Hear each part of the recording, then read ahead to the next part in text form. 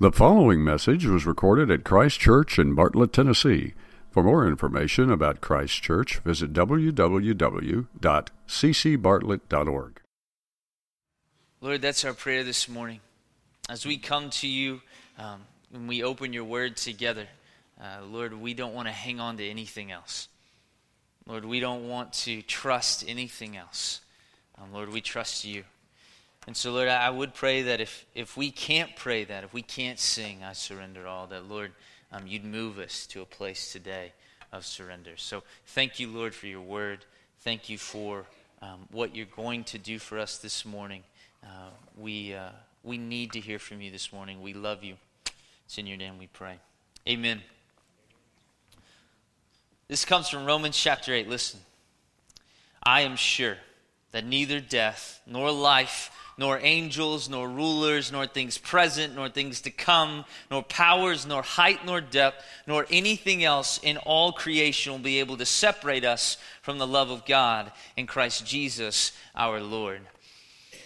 You know, you hear that and we sing about it and we celebrate it and we preach on it. And I wonder, with that rule, we would agree that is truth and that's a rule. I wonder if we believe it or if we believe that there's an exception. Because there's always exceptions to rules, aren't there? Always. There always are. It reminds me of the time this first sergeant, he looks and turns out he's got a new private, so he calls a private into his office and he says, "Private, what's your name?" And the private says, "John."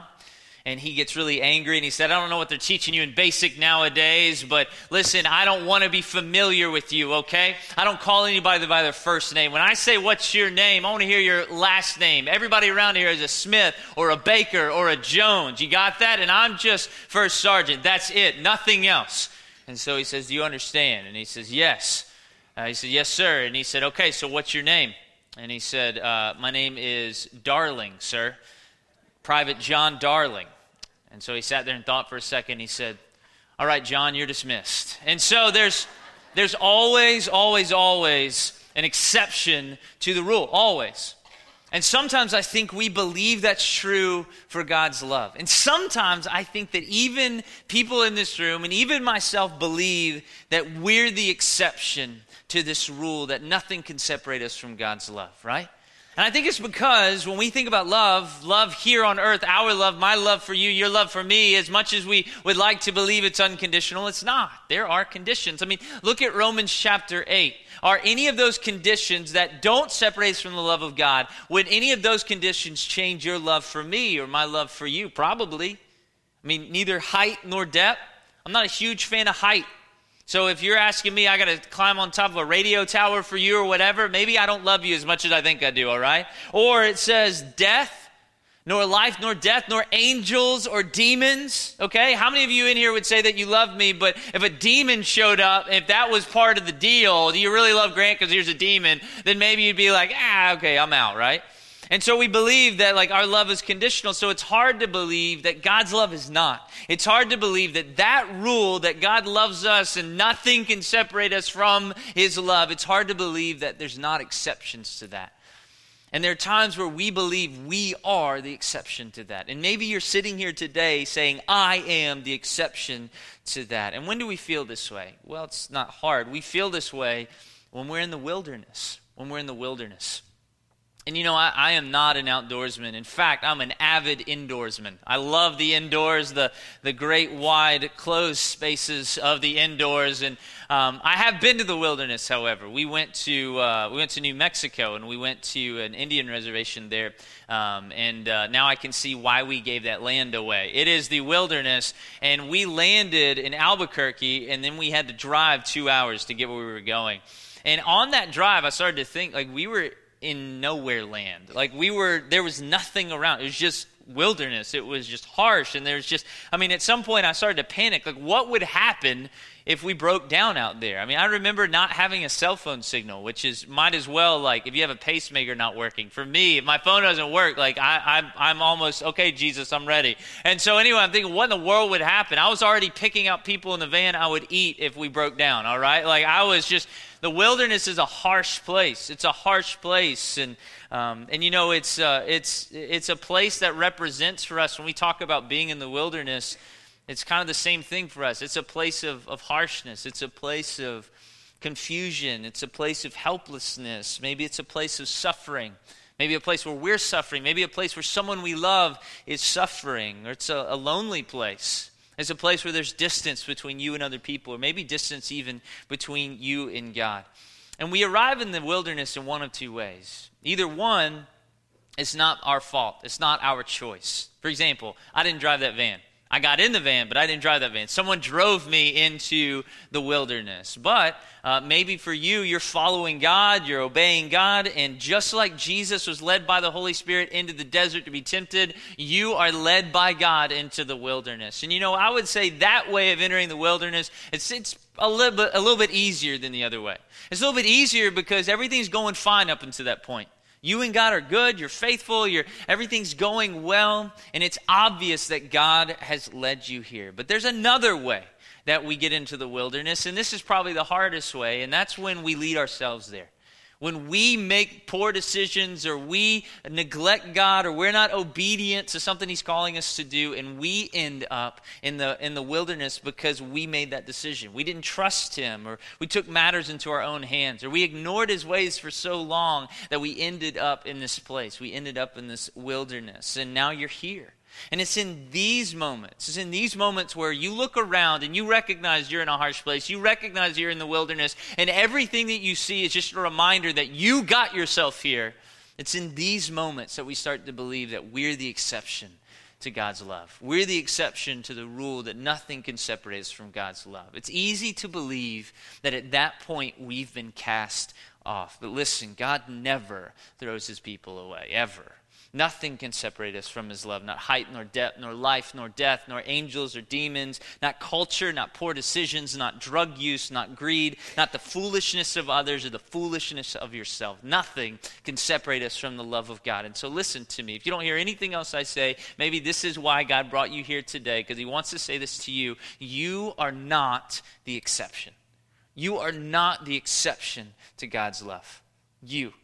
Wherever you are, wherever you came from, however you led yourself into the wilderness, however long you've been in the wilderness, you are not the exception to the rule of God's love. And so today my hope is that as we open the Word together, you would know that the wilderness isn't the worst place to be.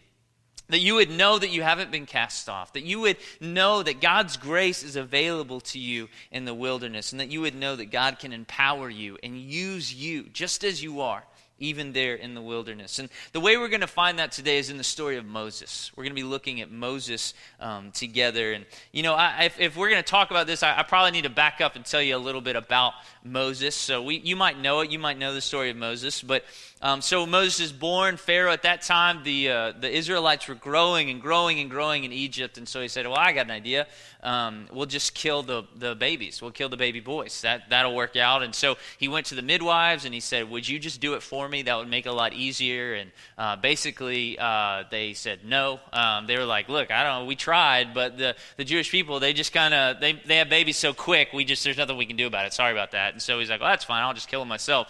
And so if they were to find a baby boy in your home, the soldiers would come by, they'd look, and then they would take it from you, and they would kill your child. And so that's happening while Moses is born. Well, his parents obviously want to protect him, and so they hide him for a few months. Well, it's gotten to that point. If you have a baby younger than 3 months, you know that they only do a few things. Like they eat, they sleep, and then everything they eat comes out of everywhere, right? Like that's all that babies do. And for the most part, you might be able to hide them, right? You might be able to keep them quiet and hide them unless they're on an airplane. And so once they get to 3 months, though, that's it. They start moving around and they're scooting and they're climbing on stuff and they're talking a lot more. And so that's what happens. So Moses' mom says, we can't keep him. He'll die.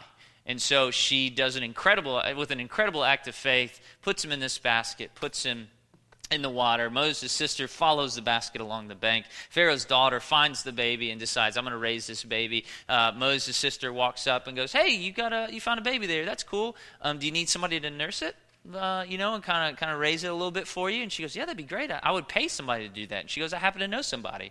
So she goes back to Moses' mom and says, here's your baby back.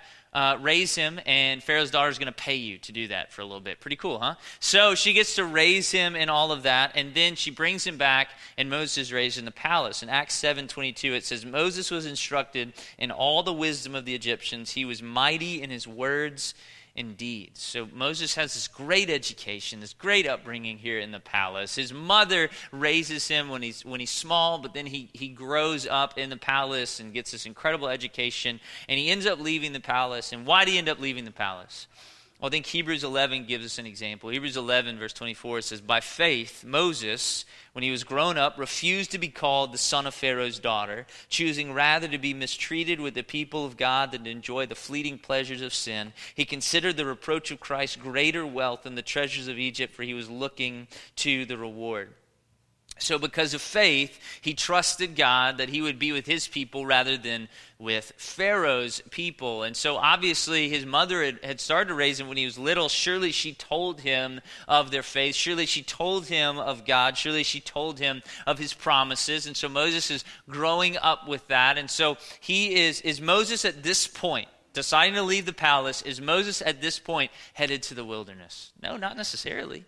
I mean, God has set him up on a trajectory to do great things. Maybe Moses even has some sort of inclination that God's going to use him to help deliver God's people. So he's making this decision. I'm going to leave the palace. I'm going to trust God. I'm going to go be with my people. But then a problem happens. He took matters of deliverance into his own hands. We see in Exodus chapter 2, as he goes to his own people, he sees an Egyptian mistreating an Israelite, and so he murders the Egyptian. And he tries to hide the body and moves on. Well, everybody finds out. Pharaoh wants his life. The Israelites don't trust him because he's a murderer. And so Moses flees into the desert, and he's gone. He's out in the wilderness. He was so blessed, so favored, just like we are. We're so blessed, aren't we? We have so much access to God, don't we? We have this church that we get to come to. There are teachers here. You can go out if you're like, I don't have a Bible. There's like 30 under your seats, okay? Like you can get one if you're like, I don't like the way this one reads. That's okay. There's like a million more at Lifeway. You can get on your phone right now and read the Bible, whatever translation you want. Listen to whatever Bible teachers you want. Like God is so accessible, and this is where Moses is so accessible. He's highly favored by God. God has set him up on a trajectory to do great things, and now Moses has made a decision that's led him to the wilderness. He made a mistake, a massive, massive mistake that led him to run for his life into the wilderness. What a bummer, what a letdown, what a disappointment. And maybe you're there. Maybe you know the wilderness. You know it's harsh and it seems endless and even like a dead end. Like everything was going great for you, and then bam, you look around and you're in the wilderness. What happened? How did I get here? And maybe you're not the reason. It just happened. But maybe you are. Maybe you know how you got here. Maybe you led yourself here. And Moses probably felt that way. I've wasted my life. God spared my life. He brought me. I was able to learn about him from my mother. Then I was raised in Egypt, and I'm so educated, and I had everything. I had the world at my fingertips, and now here I am in the desert, a murderer. And what's God going to do with me? He's done with me. I haven't heard from him since I left the palace.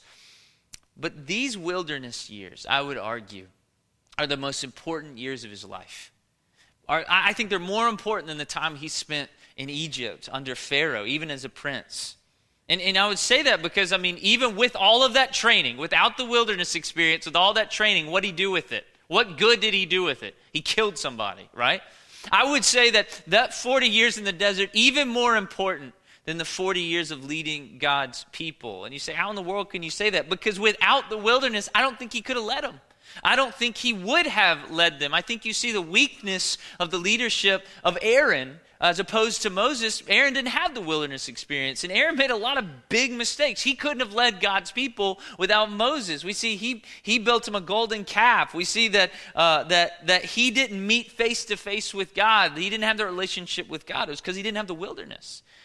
And so what did God do for Moses in the wilderness? He's in the wilderness for 40 years. What did he do for Moses in the wilderness for 40 years? He humbled him. That's what he did. God humbled him. He brought him from a prince to being a beggar. He brought him from constantly being served, whatever he wants at his fingertips, to now being the servant. He showed him your power, it's not what you thought it was. Your influence, it's not at all what you thought it was. Your education, your position, your cunning, they aren't what you think they are. They're nothing out here. He brought him to nothing. And you go, why is that good? That doesn't sound good at all. Like, that doesn't sound like a happy thing at all. Well, it's not a happy, but it's good because this. The scriptures tell us that God resists the proud, but gives grace to the humble. If God hadn't humbled Moses in the wilderness, then the wilderness would have been the end of Moses' story. Do you get that? If God hadn't humbled Moses in the wilderness, then the wilderness would have been the end of his story. Moses would have gone down in history as a murderer. That's it. He murdered somebody. He's gone. He disappeared. He murdered an Egyptian. It was this weird guy that lived in the palace for a while, and now we don't know. He walked in the wilderness and disappeared. But God humbled him. God has no use for the strong and the proud. And the proud and the strong, there's no room for him. There's no room for his power. And so, but in the weak, though, he's strong. In 2 Corinthians 12:9, Paul said, "But he said to me, my grace is sufficient for you. For my power is made perfect in weakness. Therefore, I'll boast all the more gladly about my weaknesses so that Christ's power may rest on me." So the question we should ask ourselves, are we weak enough? Are you weak enough? One of the saddest encounters of Jesus was with the rich young ruler. This guy comes up to Jesus and says, what do I need to do to inherit eternal life? And so he tells him, well, you got to keep the commandments. And he goes, I've done all that. I've kept all the commandments. So obviously this was a devout guy. This was a good guy. This wasn't a bad guy at all. He's not some murderer. He's not some thief, right? He's not somebody who neglects the laws of God. He said, no, I'm a good guy. He's a devout guy. And then he says, sell everything that you have and come follow me. And the guy walked away. He just walked away. Now listen, the people that Jesus called to himself, he called liars. He called prostitutes. He called people who had made huge, huge mistakes. He called hotheads. He called losers. He called all these people. And this devout man who comes and seeks him is now walking away. And what does Jesus do? He lets him go. Why didn't he chase after him? Whoa. Okay. Come on. Let's talk more about it, all right? Obviously, you don't understand. Come here, let's talk more about it. Why in the world? I mean, he's got all these other guys. He's got these smelly fishermen around him who are his number one guys, and he's got this really good recruit. This guy's a good guy. You want him on your team, and he just lets him walk away. Why? Because he's proud. He says, I trust these other things more than I trust you. I love these other things more than I love you. And Jesus says, I don't have time for that. I don't have room for that. If you're proud and you're trusting your own strength, then you're not weak enough to follow me. I don't have time for that. And you know what? The sad thing about the rich young ruler, where is he in the rest of Scripture? Nowhere. That's the end of his story. The end of his story is him walking into the wilderness away from God forever. That's it. And maybe, again, you got yourself to the wilderness and maybe you didn't. But the wilderness can be a grace. It doesn't have to be the end of your story. It can be a grace if you let it. Moses let it be a grace. And so how do you let it? Well, here's our first wilderness tip. Here we go. Lean into the humbling. Lean into the humbling. James 4:10 says, humble yourselves before the Lord and he'll lift you up. Ask yourself, am I weak enough? Are you trusting in others' strength? Are you saying, I don't have the answers, you do. I need you. It's not my strength. It's not my skills. It's not my abilities. I need you. Are you weak enough? An incredible example of this would be King David. King David was in a terrible wilderness of his own making at this point. He was in a horrible place. If you don't know the story, basically, he takes another man's wife to himself, impregnates her, calls the faithful man home from the battlefield, tries to trick him into sleeping with his wife. He won't do it because he's an honorable man. He sends him out on the battlefield and basically has him killed, like has him murdered.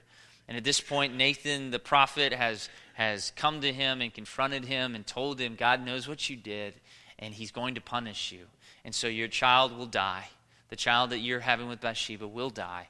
Your kingdom will be split. Your family will be split. The sword will be among your family. And so now David is looking around, and he is in the wilderness. This absolutely could have been the end of his story. And I have to believe that if the enemy is there in the wilderness with him, and he always is, remember when Jesus is led into the wilderness, he's not by himself, the enemy's there. You have to believe that the enemy is saying, this is the end of your story, David. You were raised up. You were just some little shepherd boy. God killed a giant through you with a stone, and then he raised you up. Saul tried to kill you. God protected you. Now he's given you the kingdom, and you would do this to him. You would do this with his power. Your story is over. That's it. There's no more for you. Well, what does King David do? He turns the wilderness into a grace. And look at Psalm 51. This thing is so good. I just want to read it to you. This is his response to the Lord. And in this, 11 times he mentions his own sin. He's humble. He doesn't talk about, here, God, here, remember all the great things that I've done for you. He never says that. He never says, God, remember all of the thousands that I conquered for you. He never says that. Remember how every time I had an opportunity to dishonor Saul, the king who was trying to kill me, I didn't do that. I was humble and I was good. I've been a good king. Now cut me some slack. He never does that. 11 times he talks about his own sin. He owns up to it. He's humble. And then 15 times he requests God's help. What's he saying? I don't have it together.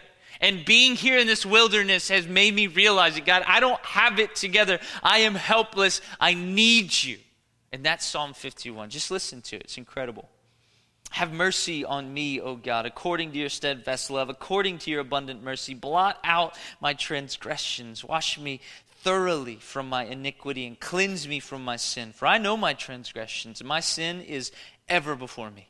Against you and you only have I sinned and done what is evil in your sight, so that you may be justified in your words and blameless in your judgment. Behold, I was brought forth in iniquity, and sin did my mother conceive me. Behold, you delight in truth in the inward being, and you teach me wisdom in the secret heart. Purge me with hyssop, and I shall be clean. Wash me, I shall be whiter than snow. Let me hear joy and gladness. Let the bones that you've broken rejoice. Hide your face from my sins. Blot out all my iniquities. Create in me a clean heart, O God, and renew a right spirit within me. Cast me not away from your presence, and take not your Holy Spirit from me. Restore to me the joy of your salvation. Uphold me with a willing spirit. Then I will teach transgressors your ways, and sinners will return to you. Deliver me from blood guiltiness, O God of my salvation. And my tongue will sing aloud of your righteousness. O Lord, open my lips, and my mouth will declare your praise. For you will not delight in sacrifice, or I would give it. You will not be pleased with a burnt offering. Listen to this. The sacrifices of God are a broken spirit, a broken and contrite heart. Oh God, you will not despise. Do good to Zion in your good pleasure. Build up the walls of Jerusalem. Then will you delight in right sacrifices and burnt offerings and whole burnt offerings. The bulls will be offered on your altar. Did you hear that? David gets it. And he says, I'm here. And what you want from me here in this wilderness is not to end my story. Because you could have done that already. You could have put an end to me already, but you didn't. What you want from me here in this wilderness is humility. You want me to be broken. And that's exactly what he wants. So don't let the wilderness be the end of your story. Lean into the humbling process. Admit your helplessness. Abandon your way, sinful or not, and beg for his strength and wait. You know, God stripped everything away from Moses, everything. And it took a while to humble him. 40 years. It took 40 years. He was in the wilderness 40 years. And the wilderness might take a while for you as well. But look at Exodus 3. Look at verse 1. I think we have it up here. 1 through 2 and verse 6. Check it out.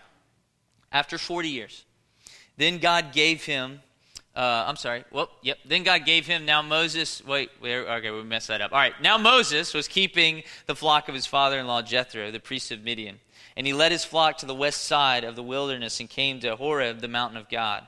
And the angel of the Lord appeared to him in a flame of fire out in the midst of a bush. And he looked, and behold, the bush was burning, yet it was not consumed. Verse 6. And he said, I am the God of your father, the God of Abraham, the God of Isaac, and the God of Jacob. And Moses hid his face, for he was afraid to look at God. Moses humbled himself in the desert. He didn't let the desert or the wilderness end his story. He humbled himself. He knew his position didn't matter. He knew his skills weren't important. He knew his knowledge wasn't the greatest. His name now meant nothing. He was humbled. And what did God do? And God gave him a vision of himself. He was humbled. He participated in that process, as painful as it was, and God gave him a vision of himself. Isn't that incredible? For those who humble themselves in the desert, God has a vision of himself for you. In other words, God will always show up for the humble. God will always show up for the humble. Even in the wilderness, God will always show up for the humble. 1 Peter 5:5-6 says, "And all of you, clothe yourselves with humility toward one another, because God opposes the proud, but gives grace to the humble. Humble yourselves, therefore, under God's mighty hand, that he may lift you up in due time." If you humble yourself under God's hand, it only ends one way. He lifts you up. That's it. If you humble yourself under God's hand, there is no other alternate route here, all right? This is not a choose your own adventure. If you humble yourself in the middle of the wilderness, God will show up. That's what he does. He can't resist the humble. That's what he's telling us here. When Moses was in Egypt and he's in the palace and he's at the top of the top, right? He's so powerful and all these other things. Where was God? Did he have a vision of God? No, God didn't show up there. But when Moses is in the wilderness and he's been stripped away of everything and he's just a murderer on the run, he's just somebody who no longer has a name that means anything, he's just a shepherd in the wilderness for 40 years, God shows up. God can't resist the humble. So the first thing is lean into humbling. Here's your second wilderness tip. Look for him.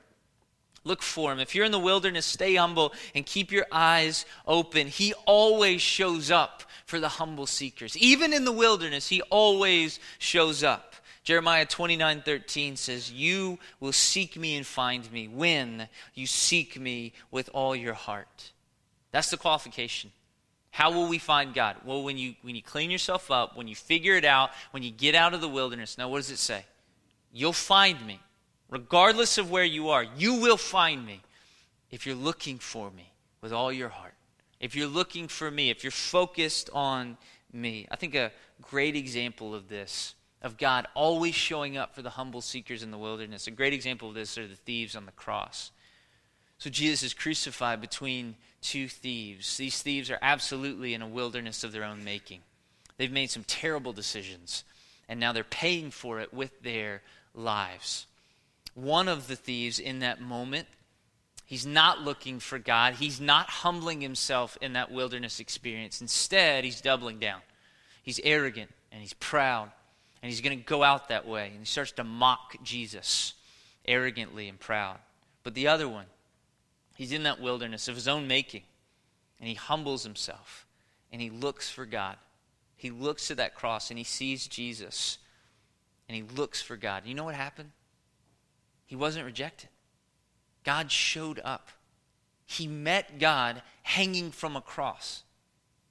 I don't know what your wilderness looks like. I don't know where you are or how difficult it is. This guy had made a wilderness for himself that ended with him hanging on a cross and dying, and he met God there.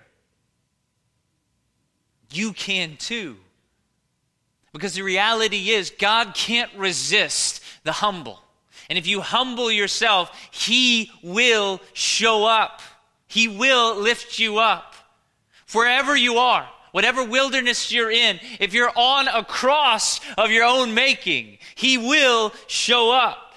God can't resist the humble. And the enemy doesn't want you to believe that.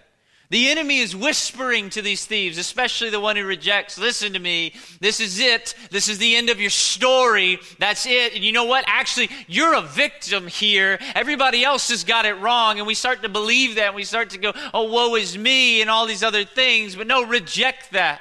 Say, this is not the end of my story. Humble yourself under God's hand, and he will show up. He will lift you up. There's no alternative. God can't resist the humble. So look for him. Look for him in the wilderness. Lean into the humbling and look for God. So Moses is humbled after 40 years. God shows up. And not only does he show up, but he calls him. He's like, I got work for you to do. Get up. Let's go back to Egypt. You got to go get my people. Go tell Pharaoh to let everybody out. He gives him a job. What's Moses' response? Anybody remember? Anybody remember his response? Well, he gives him a bunch of excuses, right? And then ultimately, what does he tell him? Send someone else. Please just send someone else. Thanks for meeting me. The bush is really cool. Please send somebody else. Why do you respond that way? Because Moses had nothing to offer God. He brought nothing to the table. He's a murderous shepherd in the middle of the wilderness that he's been in for 40 years. He's got nothing to bring to the table. Nothing. And maybe you feel the same way. What can I bring to the table to serve God? I've either been in this wilderness so long or I was in the wilderness for so long. I've got nothing. All I've got is brokenness. I'm inadequate. My skills are inadequate. My talents, my experience, my influence, it's all inadequate. What in the world could God do with me? So God calls Moses to lead his people out of Egypt, and Moses feels like, I've got nothing. I've got nothing to offer you. So look at Exodus 4:2. Then the Lord said to him, what? What is that in your hand? A staff, he replied. A stick. Moses, go call my people out. Go stand before Pharaoh. Remember him? Yeah, he wants you dead still. Go stand before him and you tell him as a shepherd, hey, look, it's time to just destroy your economy and set all these people free. Are we good? Are we good with that? Do that. And what do you have? I got a stick. Bring your stick, right? And we think like that's so silly. A stick. I got a staff. I got a rod here. I've got a shepherd's staff. I've just got a big stick. Is it? What did God do with that? He throws a stick down in front of Pharaoh and it becomes a serpent. He displays God's power through that stick. He takes the same stick. He strikes the dust and turns it into lice. He takes the same stick and calls in an east wind filled with locusts. He takes the same stick. He sticks it into the Nile and turns water into blood. He takes the same stick and he points it into the heaven, and hail and fire come down in response. He takes the same stick and he separates the Red Sea, which allows people to safely cross and to escape the Egyptians who are pursuing them. He takes the same stick and makes water come out of a rock in the middle of the wilderness. He takes the same stick and raises it above his head so that God's people can win their first battle. It's just a stick. It's just a stick. That's all I've got. God, I've got nothing to offer you. Well, here's your third wilderness tip. Lend to him what's in your hand. Because the humble person who's seen God, you have everything you need to be used in a powerful way for his purposes. You have everything you need. Do you know why? Because it doesn't matter what's in your hand. It matters that you are in his hand. It didn't matter what Moses had in his hand. Moses, after 40 years, has been humbled, and now he sees God. So guess what? Moses, you're in exactly where you need to be, because now you're in my hand. So what do you got? You got a stick? That's enough. And you look throughout the scriptures and you see that. Hey, Gideon, I want you to go to feed 135,000 people. What you got? I got 300 men. We got trumpets and torches. That's enough. We look at Mary and we say, Mary, I want you to honor Jesus here. What have you got? All I've got is this oil. Everybody else has got. Fine. Go anoint him. That's going to be enough. And what is Matthew 26:13? Jesus said, I tell you the truth, wherever the good news is preached throughout the world, this woman's deed will be remembered and discussed. The disciples, what's in your hands? I don't know, we got 2 fish, 5 loaves. That's enough. I'll feed 15,000 with that. Peter, what's in your hand? You got any training or anything? I got nothing. That's fine. That's enough. Go out and tell these people about me. And 3,000 people were saved that day. Widow, what's in your hands? Just 2 little mites. It's nothing. I can't even buy anything with it. That's enough. You give that to me and I will use you an example of generosity for the rest of time. So what's in your hand? Nothing is just a stick in the hand of somebody who's in the hand of God. Nothing. Nothing is just a stick. It's not just a story in your hand anymore. You're now in the hand of God. As a humble person who has seen God, you're now in the hand of God. You say, well, all I have is a little bit of time. That's enough. Go disciple someone. Well, all I have is this little bit of money. That's enough. Go be a blessing to somebody. All I have is my story. That's enough. Go encourage somebody. All I have is my brokenness. That's enough. Go love somebody. It's not just a stick. It's not just whatever it is in your hand, because now those who are humble and have seen a vision of God, who God has lifted up in the wilderness, you are now in the hands of the Almighty God. With God, it's enough. It's always enough. We don't have an excuse. We don't have anything to tell us different.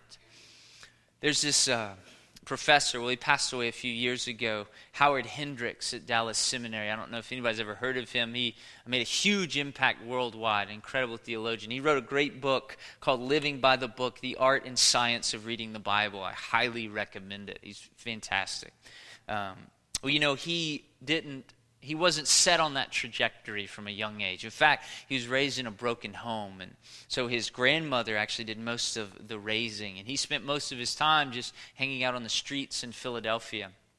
And as he's out there, he's looking for his grandfather half the time, who's always drunk in the tavern. And so while out there, there's a man named Walt who sees him and his friends. And Walt happens to be a Sunday school teacher, and he invites the boys to his Sunday school class. Well, they have zero interest in doing that. So he begins to hang out with them. And the boys like to play marbles, and so Walt plays marbles with them, and he spends time with them. And eventually, these 13 boys end up coming to his Sunday school class. All of them were off the streets. 9 of them came from broken homes. 5 of them came from a Roman Catholic background, and eventually, all of these boys, they stayed with him through Sunday school. All of them followed the Lord. 11 of the 13 entered into some sort of vocational ministry. They became pastors, missionaries, seminary professors, and of course, that's where Howard Hendricks came from. And we see the huge impact of those boys on the rest of the world. This eternal impact. Do you know who Walt was? Well, he had a doctorate in theology, and he had a master's in social work with a specialty working with kids. No, he didn't have any of that. In fact, all he had was a high school education. He wasn't a pastor. He wasn't paid church staff. He was just a volunteer. God looked at him, and he said, "What's in your hand?" Compassion, I guess. I love these boys. That's enough. That's enough. And so he says the same thing to you. Will you humble yourself in the wilderness? Allow it to be a place of grace. Will you humble yourself in the wilderness and look for him? Because if you will, he'll say the same thing he said to Moses and to Gideon and to Mary and to this man Walt. He'll say the same thing to you. What's in your hand? And your answer, whatever it is, he'll respond. He'll respond the same. It's enough. It's enough. God will do great, great things. Let me pray for us. Lord Jesus, I want to pray for my brothers and sisters who are in the wilderness today. God, they came in here in a difficult spot. And maybe they're in the wilderness because you led them there. God, I pray for your peace. I pray for your comfort. I pray that you would do the great work you promised to do, which is to strengthen their faith, to make them endure better than they ever have before, to make their trust in you deeper than it ever was before. Please continue to do a great work for them. Lord, I also especially want to pray for those who are in a wilderness of their own making. They've led themselves there, just like Moses. And Lord, I know the whispers, because I've heard them myself, that this is the end of their story. You deserve this. This is it. You've been forgotten, and this is where you'll stay. God, may they hear the truth tonight, that they are not the exception to your love. You love them. And may they hear the truth, that you haven't cast them aside. Instead, this wilderness doesn't have to be the end of their story. In fact, it can be the beginning. It can be the grace that they needed. So God, would they lean into the humbling? Would they humble themselves? Just like King David in Psalm 51, would they humble themselves, crying out to you, I don't have it all together. I don't have it all figured out. My way doesn't work. God, I need you. Help me. May they humble themselves. And God, may they be encouraged when they see you, when you show up like you promise you will. And God, also, may we not walk out of the wilderness feeling useless. May we not walk out of the wilderness gun-shy of getting into the work of the kingdom. Instead, may we walk out of the wilderness knowing that it doesn't matter what's in our hands. That God, you, the God of the universe, take humble people and you put them in your hands and you do great, great things. So God, may we just be obedient. May we just continue to humbly trust you and look for you and let you do incredible works that we can't even imagine. So, Lord, we love you and we thank you. It's in Jesus' name. Amen.